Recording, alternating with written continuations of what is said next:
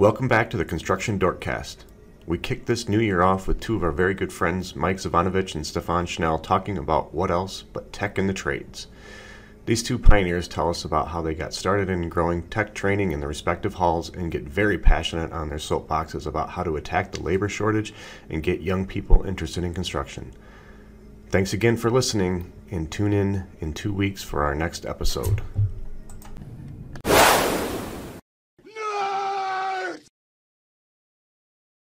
You got it. Well, we are live on that note. So thanks for everybody for being patient and waiting for us to be a couple minutes late. You know how the dorks are. We got to start our new year a little behind schedule, which I'm sure most of you are starting 2021 thinking it's not really where I thought it was going to be, right? So, but hey, this is going to be a fantastic episode. I'm really excited. I'm actually not going to be at the controls tonight, so I am just doing the introduction.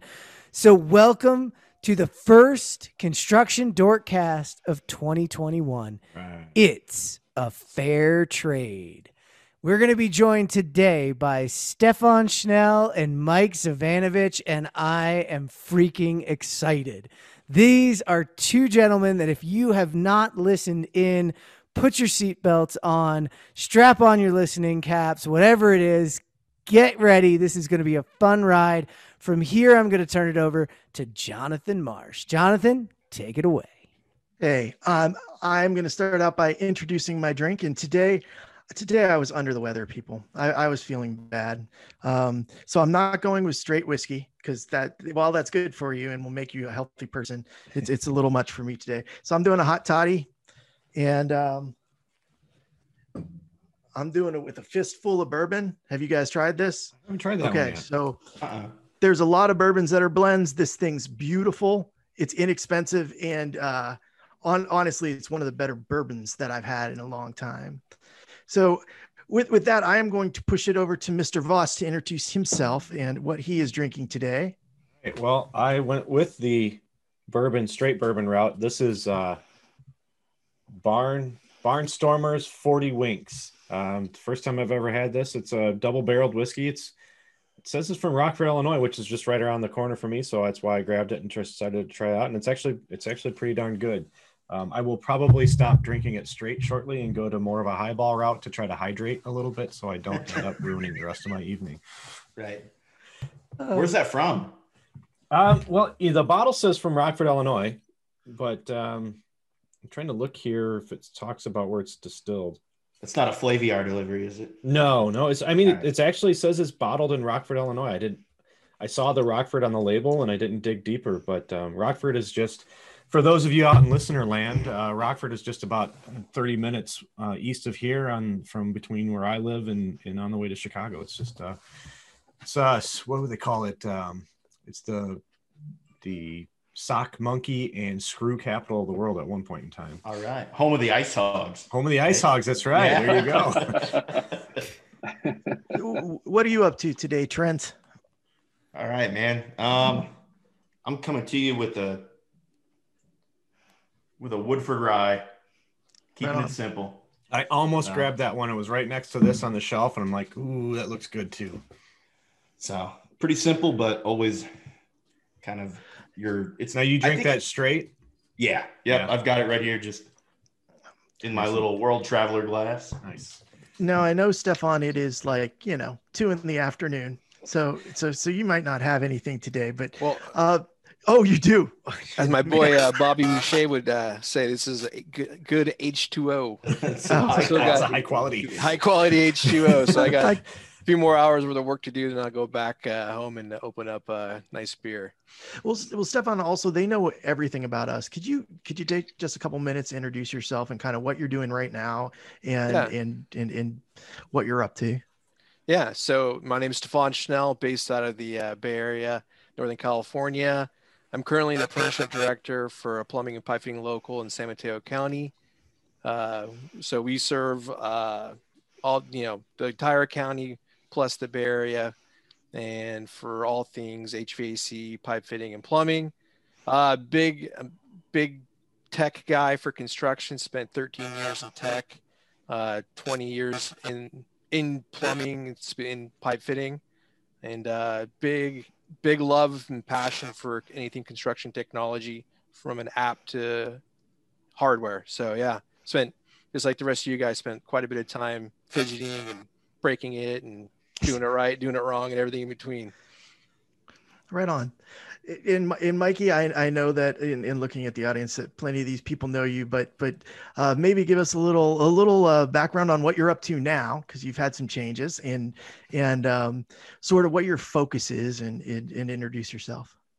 Yes, I'll start off with my drink, and I have Right a on. nice beer here from Colorado, so Colorado native amber. Nice.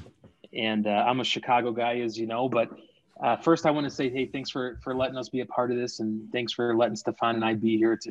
We love you guys, and a lot of respect for this crew here. So it's really good to kick off the new year with you. And I'm out of Chicago, 10-year, born and raised in Chicago, but been a UA member for about United Association member about 10 years now. Spent 5 years as the technology manager with the Chicago Pipe Fitters. And most recently, I've joined the team here at GTP Services, and working with Todd here. I'm in Denver at the moment at our home office, so that's why Q's in the Colorado native beer, taking a little bit of what they have to offer. But yeah, I've made the transition over to GTP to really work with contractors and training centers around the country to help do my part to push technology in what we do. We all have a passion for it, and I wanted to expand on that passion. Right on. Jeff, do you have anything to introduce tonight? You look fresh in from skiing. Well, I'm going to admit that I'm actually with Stephan. I've got not the H2O. I need a little bit more leaded. So this is just a good old coffee, because yours truly decided to take advantage of a little bit of that fresh air this morning and get what we like to call here in the ski town an attitude adjustment. So I have some work that's going to need to be done a little later on. But, because we're always looking for Flaviar, I'm going to be drinking a Wyoming whiskey brought to you by Flaviar. A little bit later on the rocks. And just to make sure, Flaviar. If you haven't tried it, let us know, because you can get one of our links and, sign up anytime you want. It's a great service. But from that, I'm just absolutely excited, to have Mike and Stephan. For myself, Jonathan, this process of learning construction technology has all been about the people I've met. And obviously, you three other dorks have been a huge source of information for me. But I can honestly say I have called Mike and Stephan more LinkedIn message when I have real questions that, you might feel like you'd look a little stupid asking this either out loud, or it might even be considered trolling or something, is the one that Stephan and I had. And I'm always amazed at the answers I get back. So I'm really looking forward to sitting back and learning. So I'm asking some of those questions again here today. And thanks, guys, for joining us for this year. It's a great way to start it off. Yeah. Right on. And I'd like to kind of dive in. Before we started the show, we were talking a little bit about sort of the beginnings of technology in the different trade schools that you guys were associated with. And I see Susan's actually watching in attendance, and she was talking to me about the IBW a bit. Can you tell me, Stephan, like when you first, and you said it was 10 years ago or more when you started to push this, can you give me a flavor for like what was the attitude towards technology a decade ago in the Bay Area, amongst the union, Yeah. It wasn't well adopted. So we started teaching Autodesk products like in the mid to late 90s, but it was, a couple one-offs, people were doing it, and we weren't really getting the penetration into the office for, skilled trades people in the office till, several years later. And I'll answer the question by telling you a quick story. One of the bigger contractors in the area, he does about 100 million a year, once told me in 2005 that he will never, ever, ever hire a union person to work in the office for drafting. And then fast forward 10 years later, he asked me out to meet him at lunch. And he called Chris Ashlinger, our main trainer, and said, "Hey, I want all union drafters." So less than 10 years later, he went full circle. And I asked him why. And he said, well, I just want an even playing field with all the contractors. And he saw the value of it. So it's been, I don't measure progress in days or months. It's, years, and same thing with, our leadership wanted to protect the work that we're good at. And then slowly we started training on work that we were a little bit uncomfortable with, but knew that there was a need for it. And, it takes a while. Yeah. How about down in Chicago, Mike? What was it like when you first started pushing technology in Chicago? And Stephan, did you have his back? I ride Mike's coattails. Let me just set the record straight here that when I had any instinct to launch this program in Chicago that I did, Stephan was on the phone with me multiple days a week, walking me through the process and how not to fail and how to let me fail so that I could learn my own lessons. So don't listen to anything he says about that, because he's been a mentor of mine since the very beginning. So 5 years ago, when we started this technology program in Chicago and they really didn't have one, I got the team of guys together that many of you know them: Casey Becker, Jason Ashburn, Justin Gage, Greg Cohen. These all names are all familiar to you now. They're all detailers now in their positions. We started this program and you mentioned Susan's on, and we've spoken a lot with Susan Bauer on the electrician side, and I love her. She's got a lot of passion. And, when we first started, we got everything ready, and I'll shorten up the story. We got everything ready and we had our first class ready to go. And not one person showed up, and I ate all the donuts that night for the class. So, and nobody showed up, and we knew that we failed. And then, we thought we failed. And then the next class, we started it again and nobody showed up. And like Stephan said, you can't, at that point, you come to a fork in the road where either we stop or we just keep, get knocked down and get back up. And fast forward 5 years and we have teaching Revit 180-hour program 4 nights a week with 18 students in each class. And there's a waiting list of students to get in that class. So if you're going to measure your success by 1 or 2 failures, then I haven't met many successful people that haven't failed in life. So that was it, John. Same thing as Stephan, same thing as Pat, same thing as Ramirez, Eric Lambrecht, John Russell, all these guys across the country and the UA who bleed technology and push it. They've all failed multiple times, but you got to get back up. Absolutely. Absolutely. I have another question that's sort of along the same lines. One of the things that I noted, and this really comes off of what you said, Stephan, with the people not wanting to have union staff in their VDC department and then making an about face. And everybody that I have met that is actually has successful BIM has either made that about face or has at least gone halfway down that road. And there are so many people I know that are great plumbers that became insanely good VDC people. When you have those classes that you're giving now, are you seeing more of the younger people coming in or the older people wanting to get retrained in the technology? Who's lining up on your waiting list, Mike, to get at that technology? Steph, you want me on that one? You want me to take that or?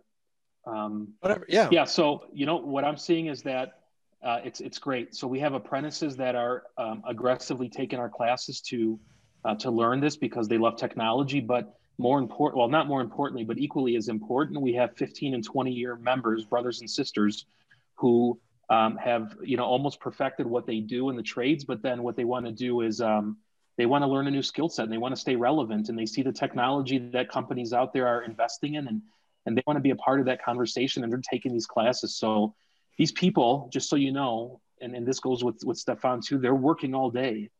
They're working 8, 10, 12-hour days, and they're coming into these classrooms at night, often on their own time, unpaid, to take these 180-hour courses because they want to progress themselves and continue to make themselves marketable. So Jonathan, the spectrum's all over the place, from 18-year-old first-year apprentices to members that are 2 years away from retirement are taking our classes.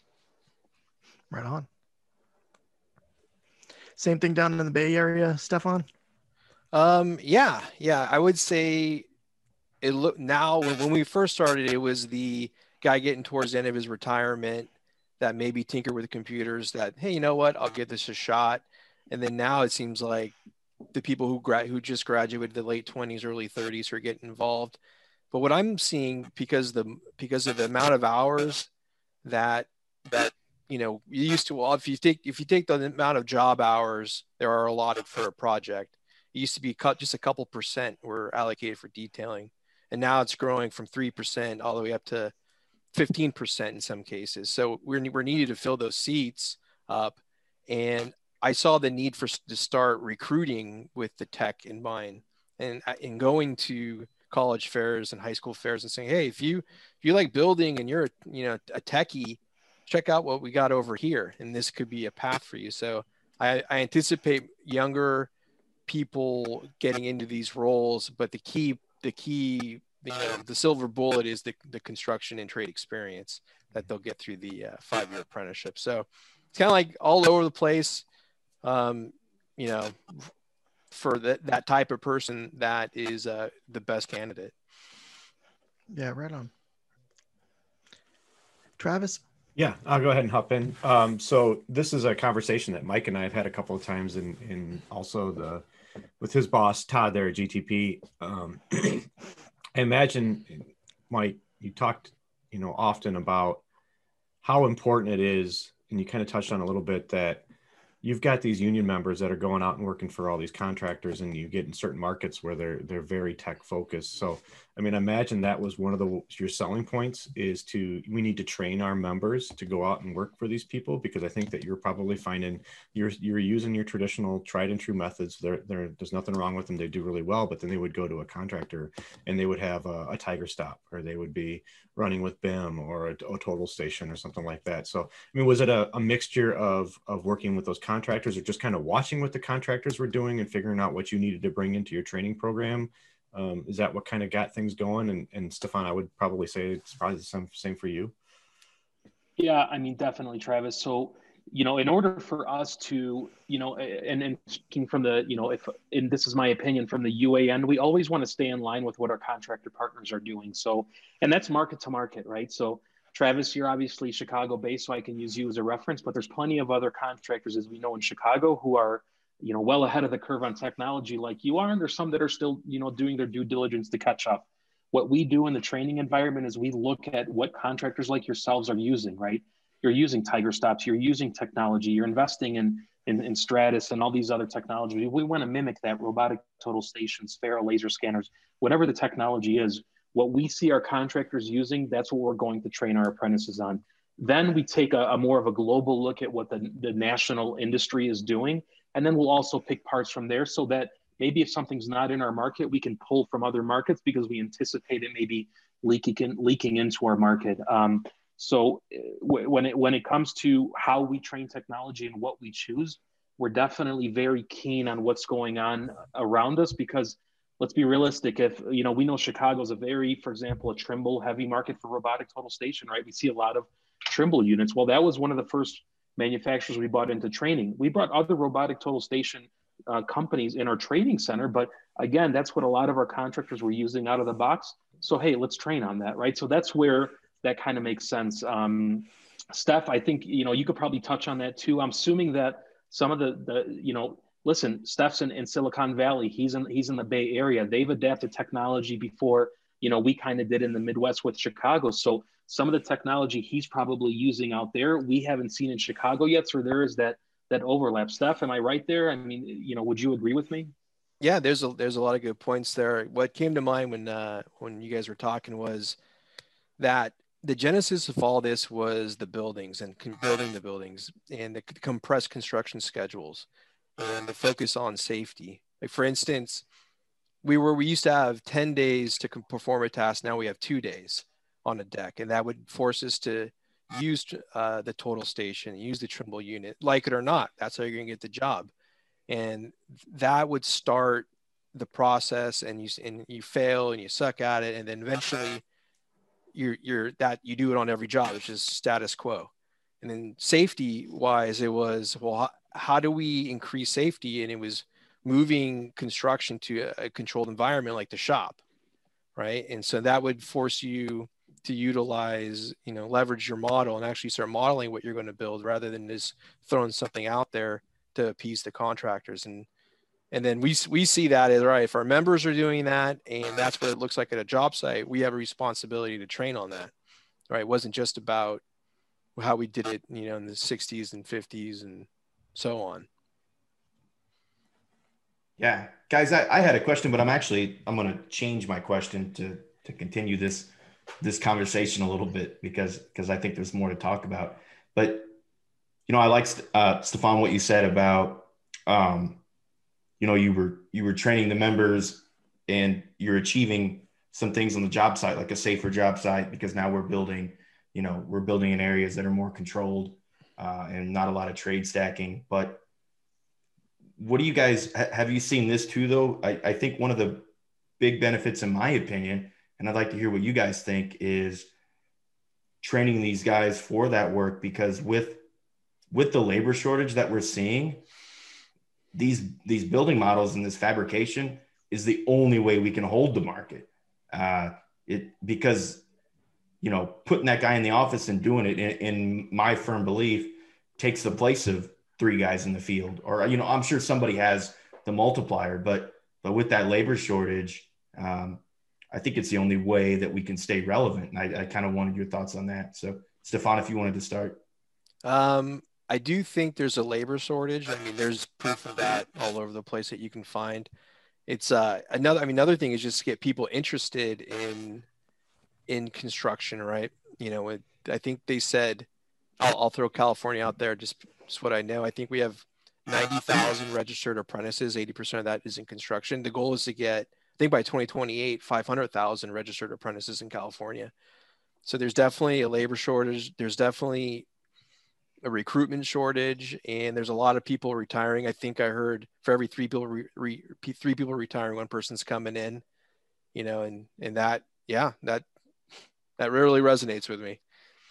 That's a good point. So I guess what you're trying to say is, there's a scope of work that has to be accomplished for that contractor. And if we can't recruit younger people to be the wrench turners, we can recruit them to do the computer work. And that does accomplish scope. I mean, that is part of the job. So that's interesting. Yep. Mike, I'll give you an opportunity too. So. Yeah, I just think that, just from my point of view, I'm like the metaphysical guy. Like, I don't know. I like to get all warm and fuzzy about these things. And Stephan's like the level-headed straight guy. That's what I like about him. But Trent, listen, man, I see that. And now in my position here, I'm speaking to more contractors in the last 100 days than I've ever spoken to. And unfortunately, I get to see what's going on around the country. And I'm really getting starting to get a good pulse on what our contractors are doing. And they are doing everything they can to bring fabrication into the fab shop. And Trent and Travis, you guys both know that, being with contractors who are both embodying that and running with that, right? So the members in the field are more adapted to technology. It's something they're comfortable with, and it's something they want to use.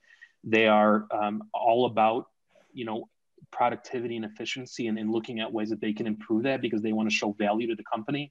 And the tools that you are investing in, they are readily available and willing to learn how to use those tools. As I said, we have 20-year members that are coming into our Revit classes to learn that software because they want to stay relevant in their trade and in their profession. And any tool you guys introduce, whether it's a Tiger Stop, a plasma cutter, Stratus, any other piece of technology, they want to take that and learn it so they can stay relevant and show value to your company. That's all it is at the end of the day. And I'm a firm believer in that. Great question. Jeff, I think you were. Yeah. So I have one, and it wraps around this. We continually talk about a labor shortage, and I'm going to bring back, Stephan, that thing that I said about, earlier on in the startup of, not wanting to feel like a troll, but you had actually posted a picture on LinkedIn, and this was a while ago. So if you don't remember, I'll bring it back to you, but of a line outside, for your next apprenticeship. And it was turning away more people than we were really accepting. And I had this question like, well, wait a minute. We talk about a labor shortage and then we're turning people away. What the heck's going on? And like I said, I didn't want to be a troll, but you had a great answer. So I'm going to kick it to you to answer back. And then, you know, Mike, while he's answering, I want you to think about like, what can we do as an industry to solve those particular problems? Great question. I'm ready for this. So Jeff, I think I remember the answer, but I'm not positive. But we accept roughly 50 to 60 people a year into our apprenticeship program. We're not a big apprenticeship program like Mike's old program in Chicago, but we have a pretty healthy washout rate. So about 50% of the people don't pass the entrance exam, right? And then that's our first layer. The next layer is an interview, because not everyone understands the commitment that it takes. It's a 5-year commitment. It's 8,000 hours of on-the-job training. It's 1,000 plus hours of night school. And and if you're 18, you may not be ready for that, right? Or if you're coming from another career into this, it may not be for you. So we want to make sure we have the right people, because we invest our paperwork says we invest about $100,000 into each apprentice. So it's very important to us that we have the right apprentice. Is that what I said, Jeff? I don't remember. Yeah, no, actually you hit the nail on the head that there's more to. It's interesting because since I've asked you that, and it's now, gosh, it's quite a few years since I asked you that question. I've really begun to understand, like, I think we could use doing a little bit more of the care that you guys are taking with, you know, where other 18-year-olds might be going and how much other people might be investing, because that's really about what the unions are investing in them, not necessarily their parents. And so, you know, the care in which you guys can bring people in. But then you had also talked about the need for scaling the ability for us to do that, which requires another set of investment. So, Mike, I'd be really interested to get your take on it. So, and I just want to be clear. So, because I'm very opinionated and very passionate about how to grow our unions and how to grow the labor shortage. Is that the question you're asking me? If it's not, refine the question, because I'm about to go off a deep one here. Oh, no, go off the deep one. Yeah, but dive in, man. Dive in, but it was really, at the time, what I didn't understand and what Stephan taught me was more about the process of what it takes to become an apprentice, and that there's more to just showing up in line on a given day, punching your ticket, and in you go. You know, that there was more to it, but that also there was more need for investment and scale in the capabilities of the unions by the contractors and by others to fulfill the need for all those different folks. So it was, and I expect to tee you up to, if we got you on this show and you didn't do that, I'd be disappointed, Mike. So away. Yeah, I'm going to just take my 5 minutes with the microphone here and just say what I have to say. But here's I didn't grow up with a union card in my pocket, and I one day was just decided to go apply for the union pipe fitters, and I showed up, and there were, I think that year, 3,000 people that applied to get in, and they took 150 people into that program that year. So because there's a labor shortage, it's not due to the people that want to get into the trades. It's logistically how many they can take in their training centers and train them. So that's one whole thing. But I thank God I did pretty well and I got in. And then here's what I realized when I got in. This is what I tell every first year apprentice that came to our school. And this is what I would tell anybody in any industry that I meet them. And you can take the best sporting team that you know of. To me, it's the Chicago Cubs. There's nobody better than the Chicago Cubs. Or we can take the best school out there. And I was not really good at school. So I'll just argue Harvard just for sake of argument. But I tell anybody I meet that's starting anything new in life, if you get drafted by the Chicago Cubs, you've worked your entire life to get into the Chicago Cubs, and you get on a team and day one of spring training, you don't do anything, or after the first week or first month, they're going to bounce you.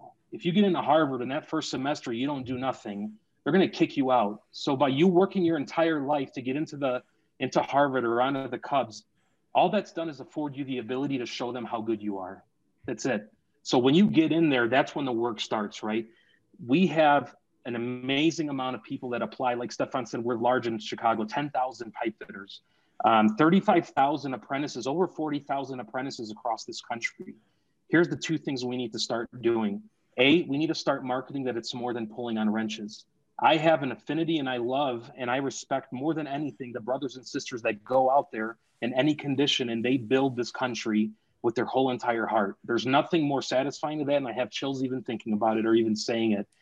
Our schooling systems, our counselors, our parents out there, they have to understand that there is more to what we do than a piece of paper that says you have a degree and you're certified to do this. There's nothing wrong with putting on a pair of overalls or bibs or a denim shirt and going to build this country and being proud of it when you're done with it because you're an American. And I know I'm going off the deep end right now because it's something I am extremely passionate about. And I'm passionate about going around the country to these fab shops and seeing people that want to do better and seeing these contractors that are investing in technology and seeing the journeymen out there that are taking an apprentice and showing them what to do. We need to do a better job at showing them that there are more things to do out there than welding and pulling on wrenches. Show them they can estimate. Show them that they can be a project manager one day. Show them that they can be a technology manager one day. Show them that they can do what Stephan or I have done in our careers because somebody mentored us. It's possible out there. All you have to do is expose them to it. There's three of us that proved it right here. Right on the road.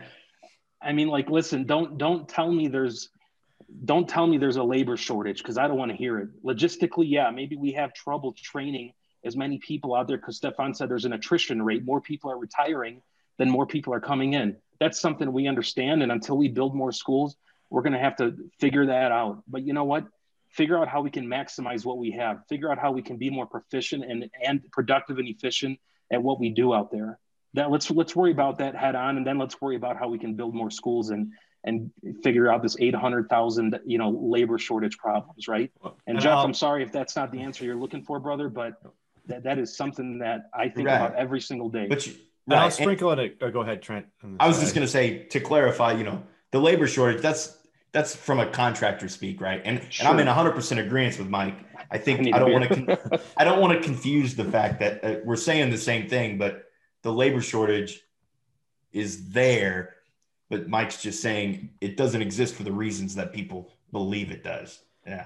And I'll piggyback with more of a comment, just saying that, I mean, that's why we focus so heavily on technology. And that's why I'm glad to see the trades that are pushing it as well, because we're not trying to take away jobs. We're trying to augment the people that we have already. Of course, definitely. No, and that's exactly why I asked the question of Stephan when I did, because I didn't understand it, and it's what I've understood. But the other interesting part, Mike, that you just went into on the passionately and correctly is just, I mean, the fact that you get to build this world, like I, as a technologist in the industry, feel like I've had a hand in helping to build some of the things that are going up around the country. Hell yeah.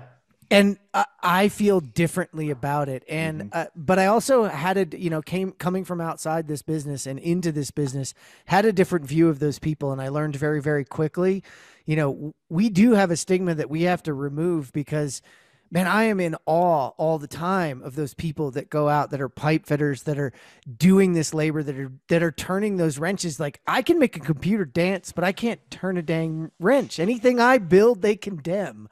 I mean, Jeff, I have Lego buildings that are falling over. So, but we make that pipe fitter not just a 1.0 pipe fitter. We make him a 1.3 or a 1.4. Hey, let me tell you guys something from being on both sides of the spectrum. Those guys, those brothers and sisters out there that are building it, they look up to you too. They see, and I'm not just saying this to fluff anybody here. We drive by as pipe fitters, we drive by a building and we say, I built that. And there's nothing more prouder, but you do the same thing when you drive by a building and say, I coordinated that building, or I was part of the technology on that building. And the people in the field that see you come out with are us now that I'm in that technology space, and they see all these tools we're using and you're giving them the ability to do their job better with more information. They envy that. And they look at you as the same way as them. We're all in here together. We're pulling on the same rope and we want to get this job done. And we all have a different part of the rope we're pulling on. We're all different pieces of the pie, but we're doing it together. And that's what it's all about, right, Trent? I mean, you guys, that's a great point. We're all doing it together, right? 100%. Just like we always said in the Army, like the whole beans, beds, bullets things, man. It's like, you might be the guy who's out there with the bullets, but without the beans in the bed, you're nothing. So that's a great point. Great point. I love it.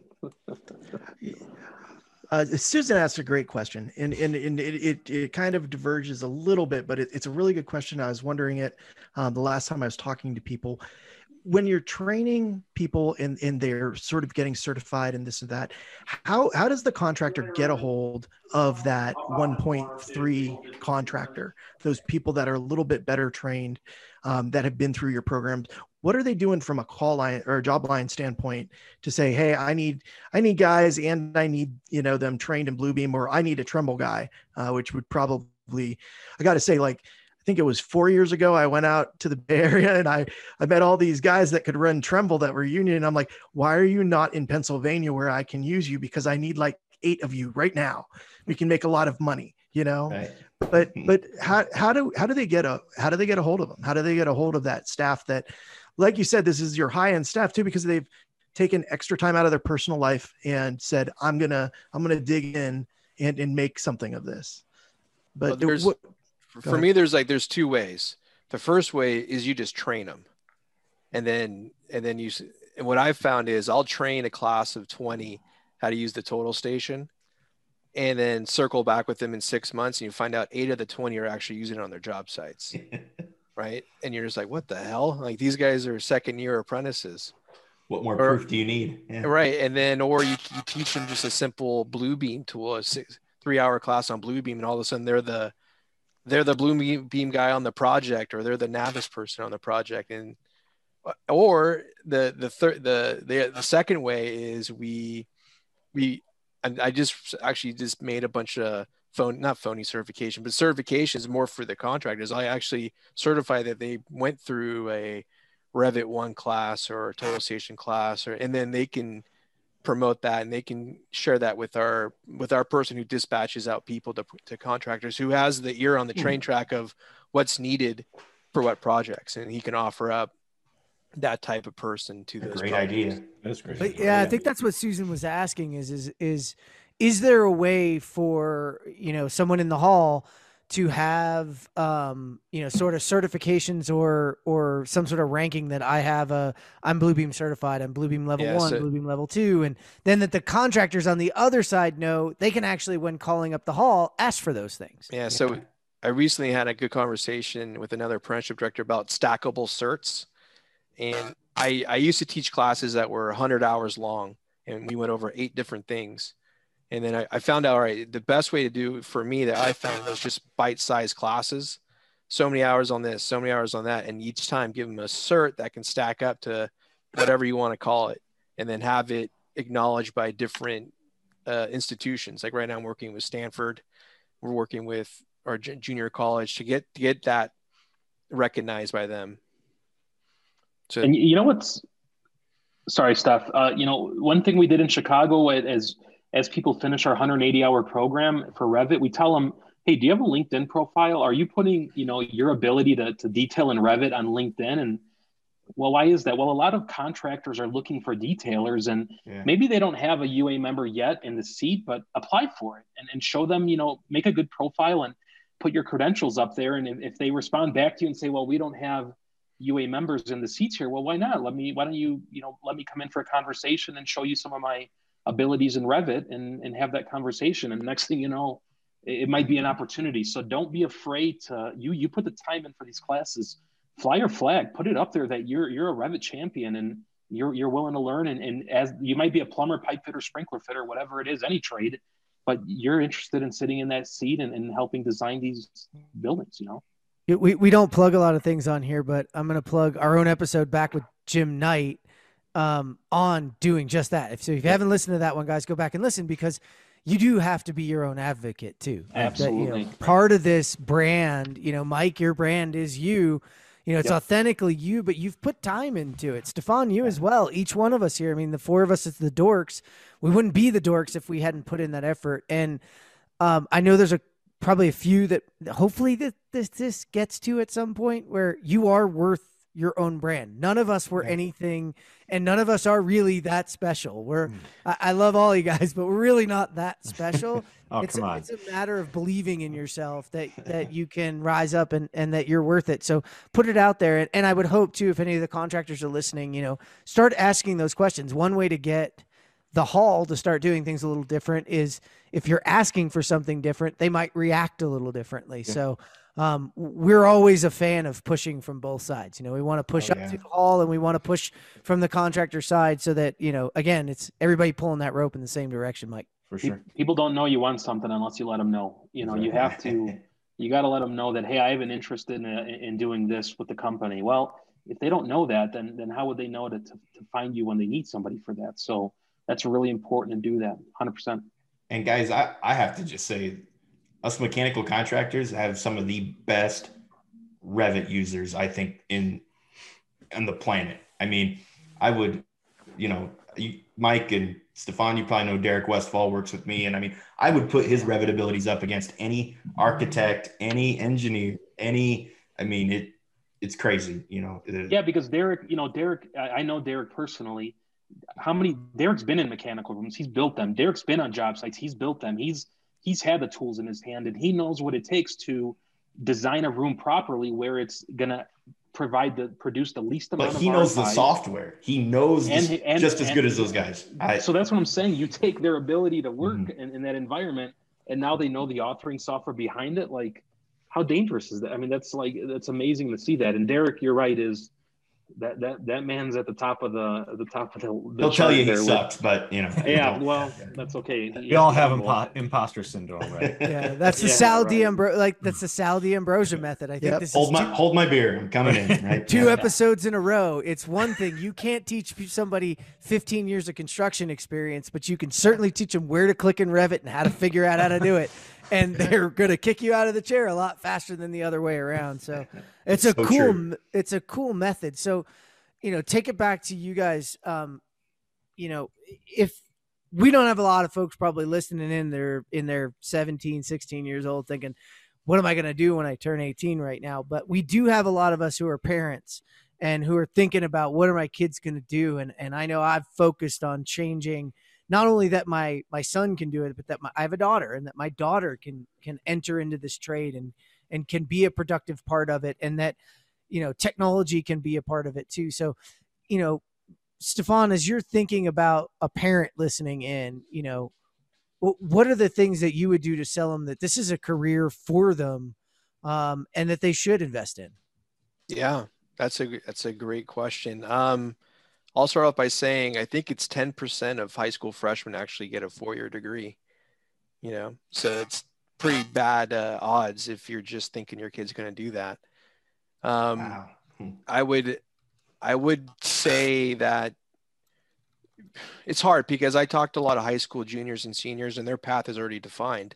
So I would say circle back with them 6th grade, 7th grade, 8th grade, try to understand what they're passionate about and look at opportunities around there. I mean, I would love to talk to some young women about the opportunities in construction and the opportunities to be business owners and just the skill sets that they have that men don't have to be successful in the trades. I mean, some of the best people I work with have been women in construction, just badasses. And it's up and down the ladder, in the field, in the office.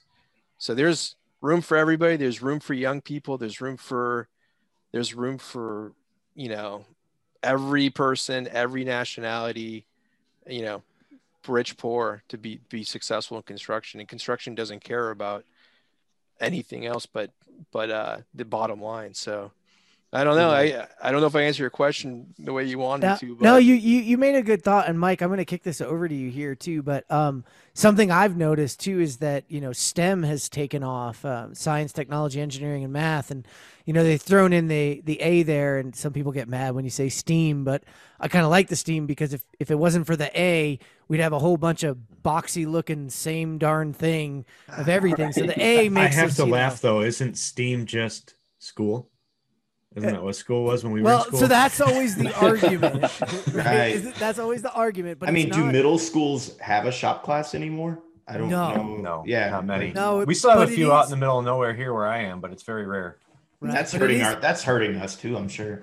But it is being replaced by STEM, which is actually leading to the same thing. Like my son does a lot of 3D printing, does a lot of Tinkercad work, and I turned to him and said, that's construction, man. Like that's the future. What you have to figure out how to do is once you print it, how do you put it together and how does it work? So Mike, how can we lean on something, and this is off the cuff, how can we lean on something like STEM and STEAM to drive all sorts of interest back into the trades? Because it's not shop class, but it is a bridge. That's true. Well, so one way we did it in Chicago was we look at maker spaces, right? So maker spaces are for younger kids who want to get away from video games, even though they build video games in maker labs, but they embody that. So what did we do? We invited them into our training facility to say, hey, you're having a maker day or a maker fair, and you want to, let us house it for you. Let us host it at our training center and let our apprentices work with your kids on some of the things they're building. Our apprentices have the knowledge around tools and are able to safely work with them. Let them work side by side with your kids. And what we're doing is we're introducing their families and their parents into what our training center looks like and the type of community involvement that the trades have, which is huge. Number two, the PR, right? We have to go to these high schools and we have to talk to people about what it is to be in the trades. And like I mentioned a little bit ago, we're very proud of what we do here. We're very proud of what we build, and we're proud to be, Americans and build our infrastructure and our economy. And that's what the trades embody. And you look at kids nowadays, these kids are not afraid to voice their opinion. They're not afraid to fight for what they believe in. They are not afraid to make a statement. They are not afraid to take what's theirs. And that is not much different from a union member. So they are, in fact, they embody what that union spirit's about. They fight for what they believe in, and they believe in brother and sisterhood, and they support each other and they back each other. And that's what it's all about. So I think the first way, the easy, low hanging fruit, there's maker labs all over the country. There's maker spaces all over the country. Find one, talk to them, and see how you can host a maker fair at your facility or partner with them in one of them. And you'll be surprised at the outreach and the outcome you get from the local community. Yeah, I think that's a really good answer. And you know what, Jeff? I'm sorry. Let me just touch on this too. It doesn't have to be a training center. It can be a contractor. We have very large contractors in our areas with huge fab shops. Why don't they host a maker fair in their fab shop? I know it's hard to say, let's shut down the fab shop for a day to teach kids how to build, toolboxes. But hey, those are going to be the future kids that are running that fab shop one day. So it may not be a bad idea to bring them in for it. I don't want to give away our secrets too much, but I mean, that's the way we grow our VDC department a lot is we engage with the local high schools that still have, CAD programs or those kind of programs. And we get not to Stephan's point, when I go out and speak at job fairs and stuff now, like I'm supposed to speak on technology and I speak on construction more. But we need to get them earlier even, because by the time you see them when they're juniors and seniors, they've kind of, like you said, they've got their paths laid out. But that's one of the things we've done as a contractor that we found to be very beneficial, and not to shit on either of the coast or anything like that. I think that they're, especially in the Midwest, you're going to get some of these families that they've got a different work ethic. They've got a different mindset. They've got different experiences in out here in farmland. We get the farmers and whatnot. So you're going to get a different feel. But Travis, we know the Midwest is the best. Right? They know it too. They know it too. All right. They know it too. Don't worry about. We build and feed the country. That's all. Whatever. You guys on the coast, whatever. We're good at feeding ourselves too. That's true. We are. Yeah. Stephan gave us the iPad, but that's fine. Whatever. While I got the mic for a moment, and I think Jacinda, she submitted a really good question. I haven't wrapped my head around it yet, but I did have a question. We're all very heavily on the mechanical and the MEP side, right? And even Susan there from the IBW. What have you guys had? What sort of involvement have you guys had with other trades, with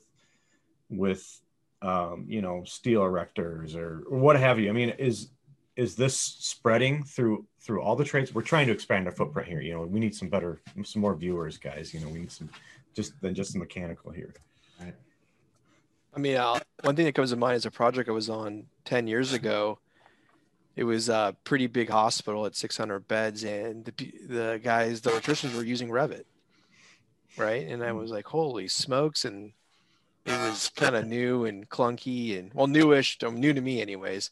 And they were full blown using it in San Francisco, and they had a little core group where they were, working together and building the content for each other. But I'll say we have a pretty good network in the Bay Area of the crafts working together. We have some, social groups and stuff where people lean on each other for help. And once you get into the office, I feel like, or once you get on projects and job sites, the different trades for the most part work together. And, it's kind of like us versus them mentality at that point where you're trying to, get the project done, be profitable.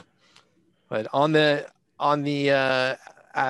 training side, I've just made the conscious decision years ago that I'll never hold anything back because of what I've gotten in return is so much more. So it's like, I've worked with Susan and she's shared things that I've learned from her and she's learned from me. And those are two completely different trades. And I've done that with fire protection. I've done that with, sheet metal and on and on and on. So no one does this alone at the end of the day.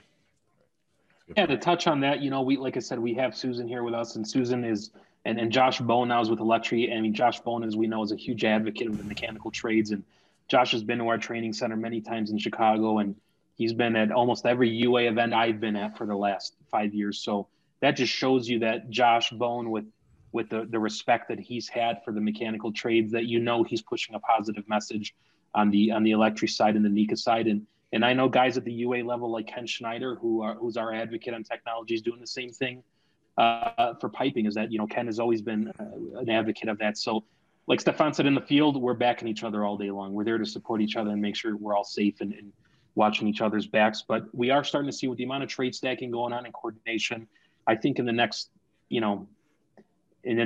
3 years, we're going to see major involvement with trades on working together on a technology level. I hope we do. I think that would have a huge impact on the industry. And I think you're right. The ones you just named, and I think that's why our dork hood has been very much mechanical focused and electrical, because you guys are out on the forefront of it. But I feel like as I come across more trades and I've jumped over to the GC side of the world in my job.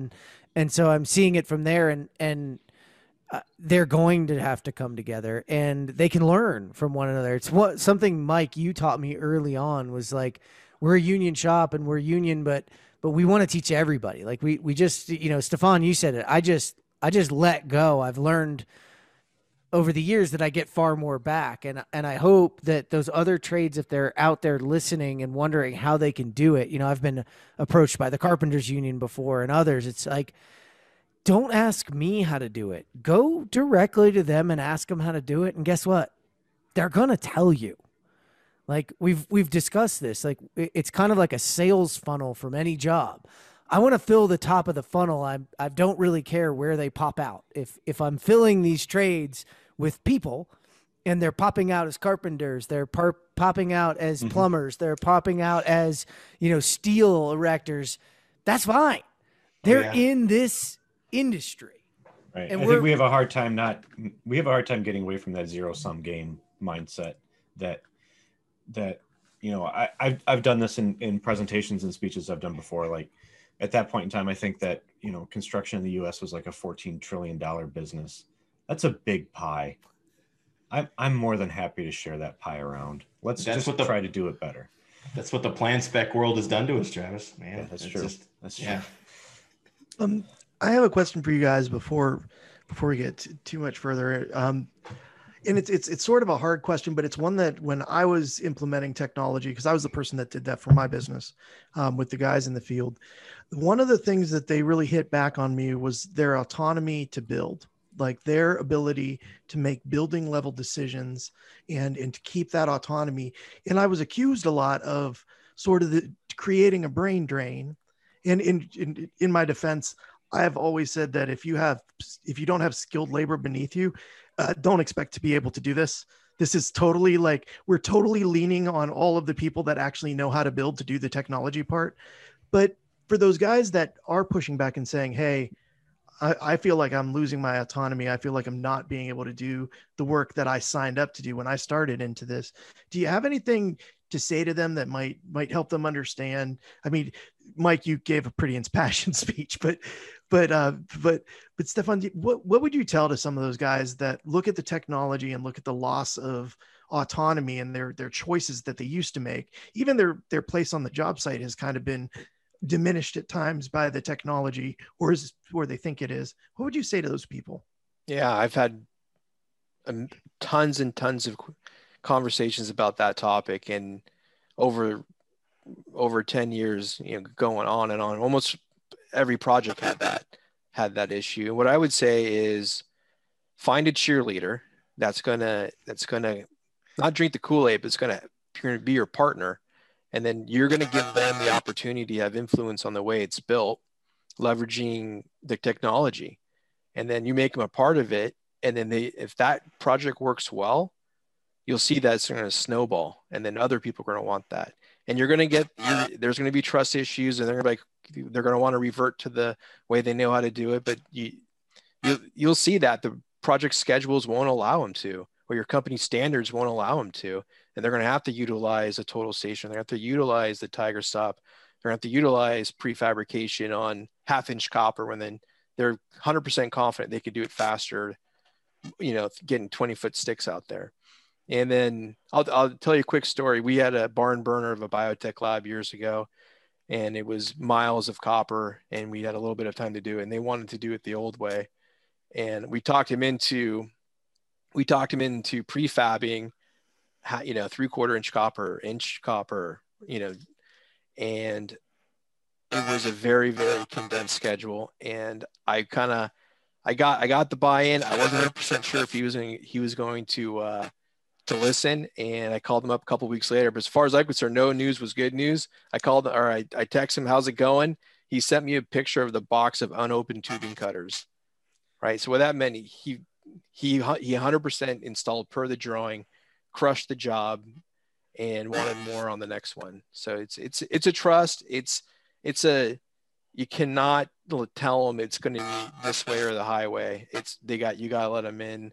And you got to let them focus on other things besides installation. You got to let them focus on manpower, tools, dealing with the day-to-day with the general contractor. I kind of like frame it as, I'm going to let you worry about stuff that's going to be really important to you on this project, and let me worry about this. And then, and get that trust going.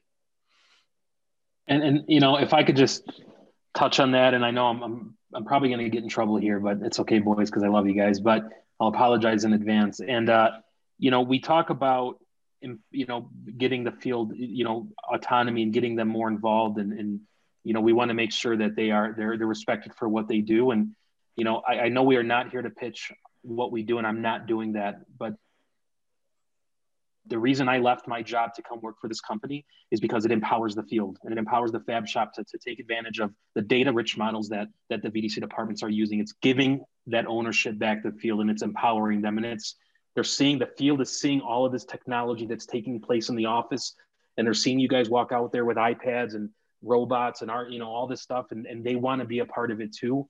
This is what enables them to do that. And again, I'm not gonna talk about our product. And that's why I love this podcast, because you guys aren't about that. You don't let people come on here and pitch what they do, because then it just turns into every other podcast out there. But at the end of the day, we have to empower the fab shop in the field, take their knowledge, their expertise, their years of building, and take that somehow into the VDC world, into the office, and work together so we can, raise this tide together. We have to involve them. And Jonathan, you bring up a great point that, they do question their time. They do question whether or not they're valued, and by us including them and giving them the power of this data, it makes them feel valuable. It really does. I'm sorry if you're mad at me for kind of talking about. No. I like Stefan's point about the condensed schedules. I don't think everybody's seeing that yet. I try to tell people, like, it's coming. It's almost here. Like, go look at California. You're not going to have the time you had before, and it's tough to get them to do that. But what you said, Stephan, I will tell you, I can probably, and I'm not going to use all their names because there's too many. I always had mentors that were like field foremen. I was almost 100% trained by the foreman on my jobs. I actually remember one of the dudes calling me up, and he said, "Will you stop leaving things 6 inches long?" He says, "I have a pile of 6-inch pipe beside me with little ends, and they're all exactly 6 inches long. So you obviously know how long this pipe's supposed to be. Just freaking cut the pipe." but there's a bunch of them. And I think what you said really hits it. If the VDC guys go out and pick 3 people that they want as their mentors, and those are the champions, and bring them in. So like, let them take a hand in running VDC a little bit, at least from the information. I think that's right on, or at least what we did after you said that, I'm like, that's what we did. I agree. That's what we did at North. Absolutely. I mean, great point. You find that superintendent or that general foreman or even a lower level, like a first line leader foreman, somebody that's going to run with things. And that definitely worked. But I liked Stephan's comment about I wanted to elaborate on the condensed schedule thing, because that's what all of this is allowing to happen. And I don't know if any of you have ever heard this, but being in management, I've had the privilege of hearing, from PMs and stuff when they're talking about, you're going over a job. It's like, why didn't we fab this? Why didn't we do that? Why? It's like, well, the schedule was tight and we didn't have time to get you involved. So we built it in the field. I'm like, you didn't have time, so you didn't fab it. Like, so it's just funny. You got to change that mantra, right? It's hey, I've heard it. I promise you. Well, I have something I want to challenge Stephan and Mike, because, well, but Mike, by the way, earlier you did a great job of dicing the knife edge. So we that's what we're going to call it from now on. I like that. It's okay, because, people doing what you did, Mike, is actually important, and the ability to go backwards too. Like, you can go from the field to the office, you can go from the field to technology, you can go from technology back to the field. That should be an open gate. We should actually really encourage that. It's everybody getting the ability to do that. But I have a question, because like, it feels like all of you guys assume that like BIM and VDC is the way. And I hate to be the one that always has to say this, but like, Jonathan, I remember at MCAA National, and you walked up to me and said, dude, now I know what you're talking about. And there is a strong contingent still of large contractors that believe this BIM thing's a fad, and they go, meh. And I of course, I've got to stay careful of, hopefully they don't listen in right after I talk to them recently, but I'm saying on a regular basis, I hear that, this BIM thing. And so, Mike, I know you're going to jump on a high horse here. So I just love to do it to you. So I want to hear it. Like, what do you say to them? How do you even, like, have you sat across from anybody recently and had that argument? Yeah. Every day. I mean, it's, and here's another, well, let me just start out by saying, here's another great way to advocate using a UA member in a VDC office. We have members in Chicago that will detail a mechanical room and go and build it. Right. So like, if your VDC department's, slowing down a little bit, and you have an apprentice in the office that's drawing for you, you're mentoring them how to draw. Well, after they draw it, send them out there to go pull on some chain falls and see if their design it holds any water. I guess no pun intended. But you know what, Jeff, brother, all of us here on this call have had those conversations for the last 5 years with people on technology and where it's going, and the people that still look at us today and say, you guys don't know what you're talking about. We've been doing it. Here you go. I'm speaking to a contractor now that's on the west half of the country that's been in operation, continued for 127 years. And they just bought a Tiger Stop, and they just put iPads in the field, and they're looking at technology. They've been 130 years, family-owned, fifth-generation business that is to this day updating technology. So now, somebody that's perfected what they've done for 130 years, why are they adapting to it? But we have contractors that have been in business for 10 years that want nothing to do with it. It's that mindset you have to have. And I know it's scary. I know there's real budgets there, and there's money to be spent. I get it, but you got to understand, it's a very simple sentence. Either keep up or you're going to get left behind. It's that simple. Stephan, I mean, am I wrong? I mean, you've been a mentor of mine since day one, Stephan. And if I'm speaking wrong on what you've taught me in the last 5 years, then put me down. But I mean, these are conversations you and I have had for 5 years, brother. Yeah. What I think about, Jeff, when you say that really resonates with me. I think about that person who said that to you. They're looking at a line item on a scope. It's like, holy shit, Yeah, that cost, exactly. that's going to cost my company $250,000. Right. And then they're thinking, how do I make that back up on a $5 million job or a $10 million job? And they're not seeing, hang on, I'll just say that they're not seeing that. Oh, like for instance, if they prefab their hangers, they prefab their pipe, they're going to see 30% reduction in labor. And then, for instance, I did a job one time, we applied that and we saved $1 million on a $4 million material budget just by using BIM. So I think they're just looking at a line item. They're not looking deeper into it, or they're looking at a disaster project as a complete waste of time. One of the things I always say when I challenge the line item thing too is how many times do you go back and recost mistakes you didn't make? Yeah. I mean, just think about it.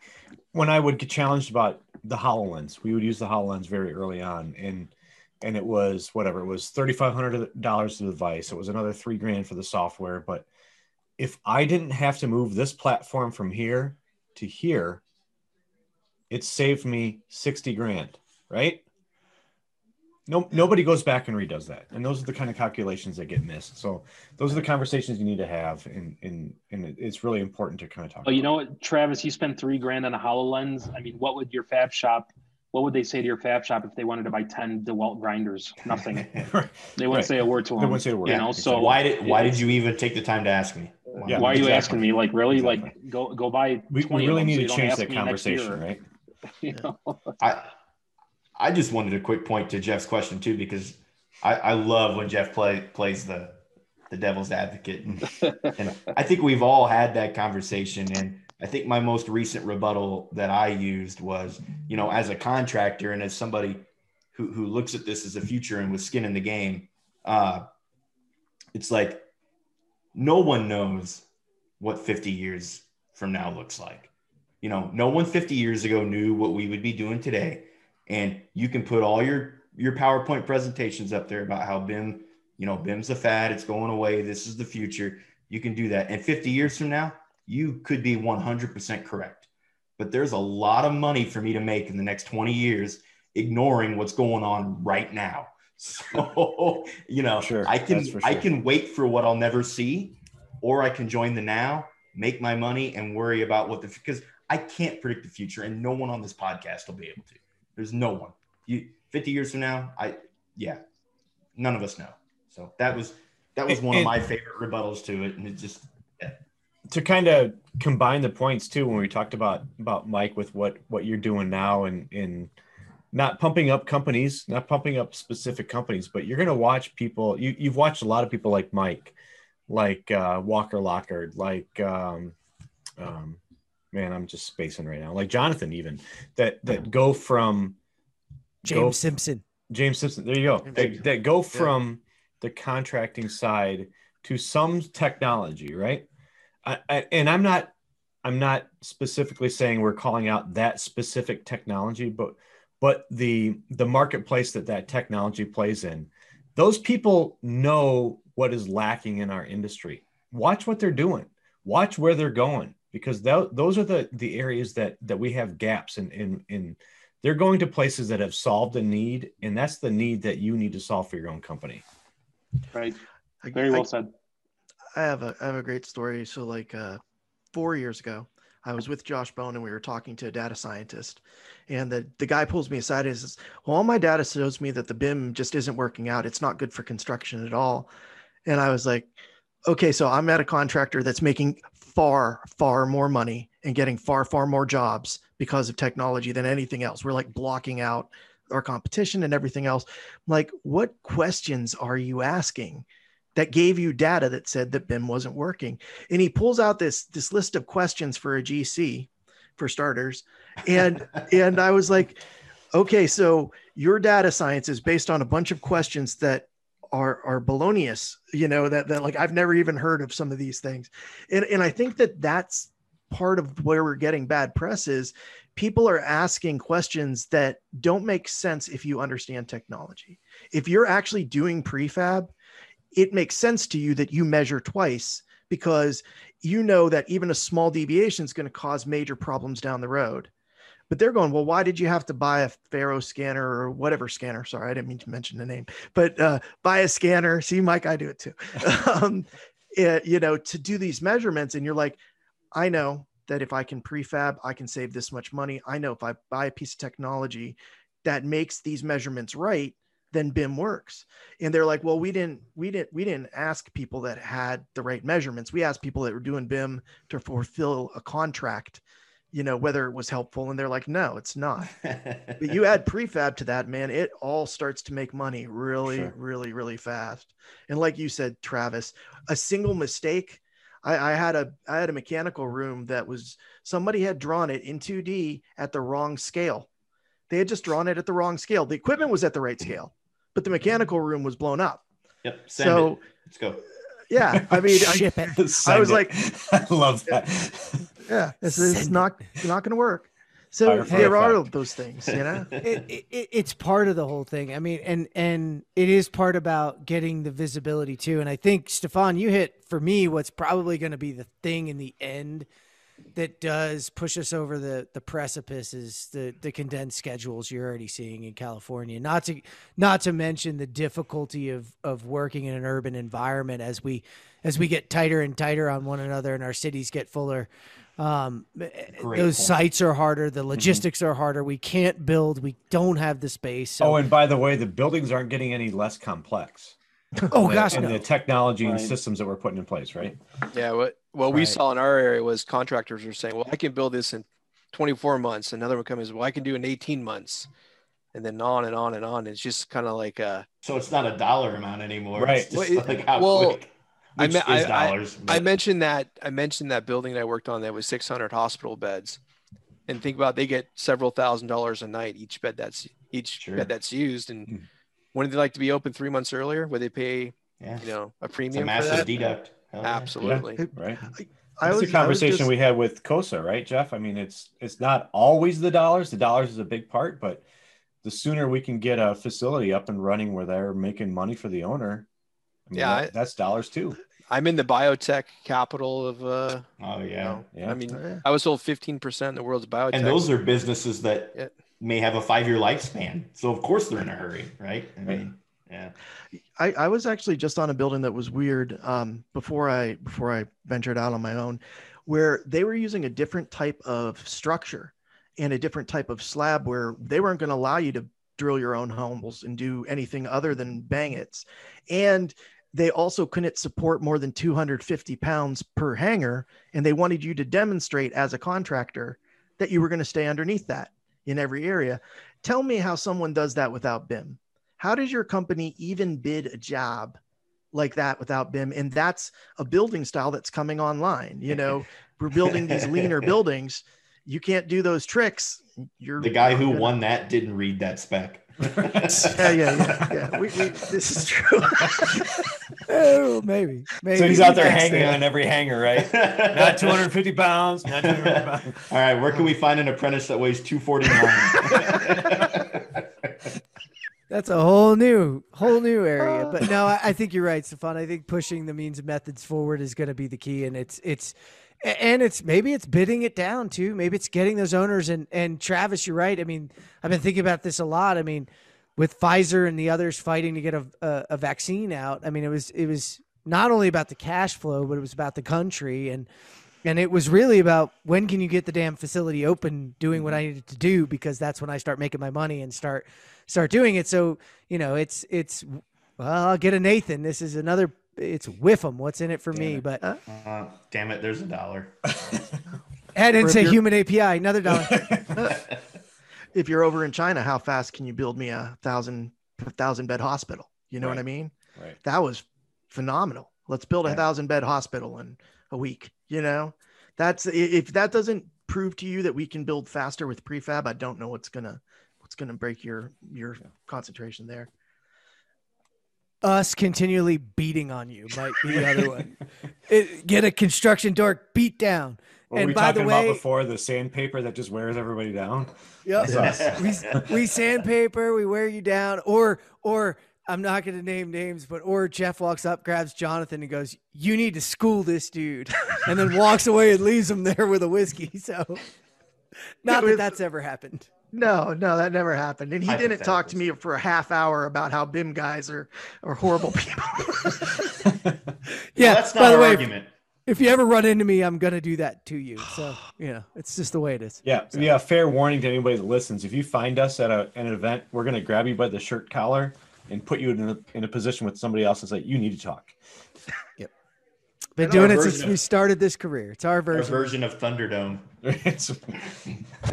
That should be an episode that we do. We put the people in Thunderdome and let them fight it out. We decide between the four of us, we might need a fifth so that we could have a tiebreaker. Ding, ding, ding. Right. What's or that we could show use the crowd. That, pardon the interruption, like Jeff would be the little point guy, like just over there like, doing random. Oh, dude, I see an episode, Mike. I see an episode coming up where we can do that.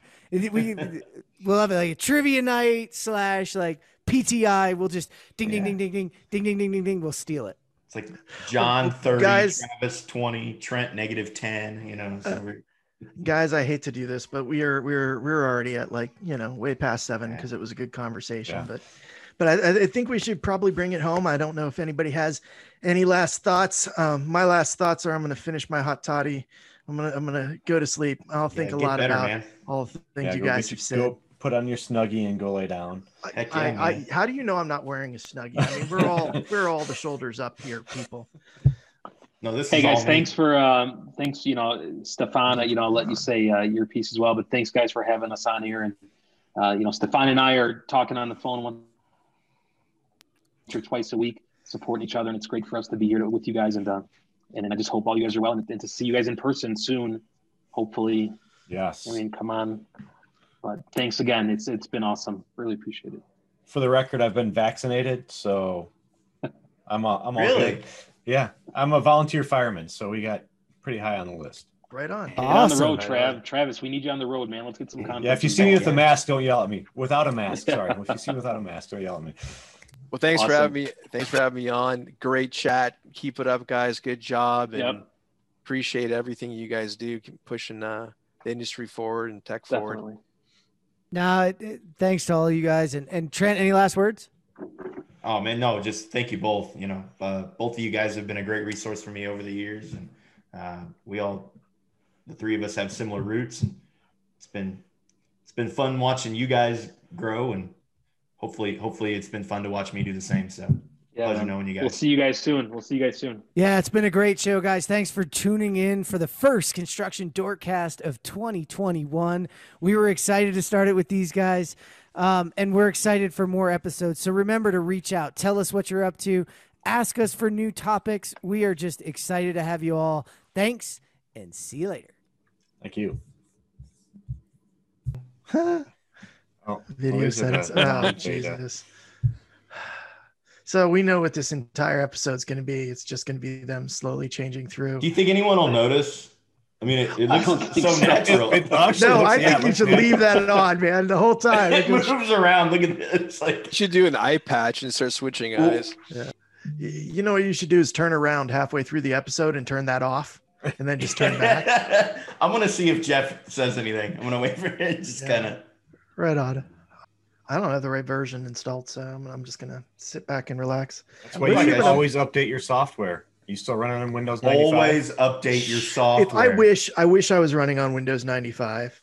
That would be awesome because I loved 95. It was cool. XP. It wasn't like XP was the best. Yeah, it wasn't all. It didn't put on air. ME was the shit. I only run ME and Vista. Those are the only two I run.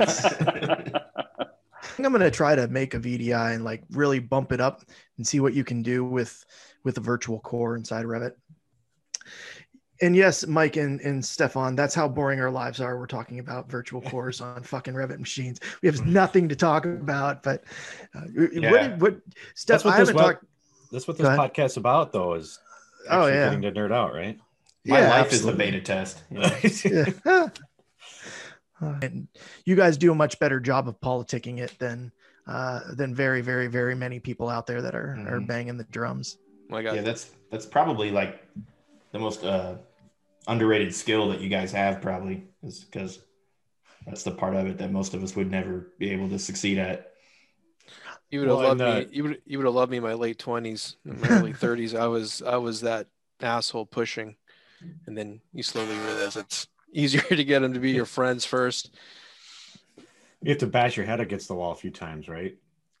Before you really kind of realize that. Yeah, you get fired a few times. Has to leave. Has to leave politely. We'd like you to politely be somewhere else. That's Trent, I really hope you keep that mustache because it's not moving with your mouth real well. As you turn your head back and forth, it kind of sticks to it. Oh, dude. Yeah, you got. I didn't mean to interrupt the flow of the conversation, but I was watching you. You're mesmerized by the facial hair. The best is the hand. Wait, hang on. Nice. No, nothing, dude. Just can't hear you at all. I don't hear anything. I think he's just screwing with us at this point. Yeah, he's just messing with us. He's got like a little button on his mic. He's not going to press it. Oh shit! I'm muted. Come on, dude. We're gonna have to go live here soon. You guys check. Can you hear me now? Go. Yeah, we can hear you now. There you go. There he is. There we go. That's why we come early, everybody.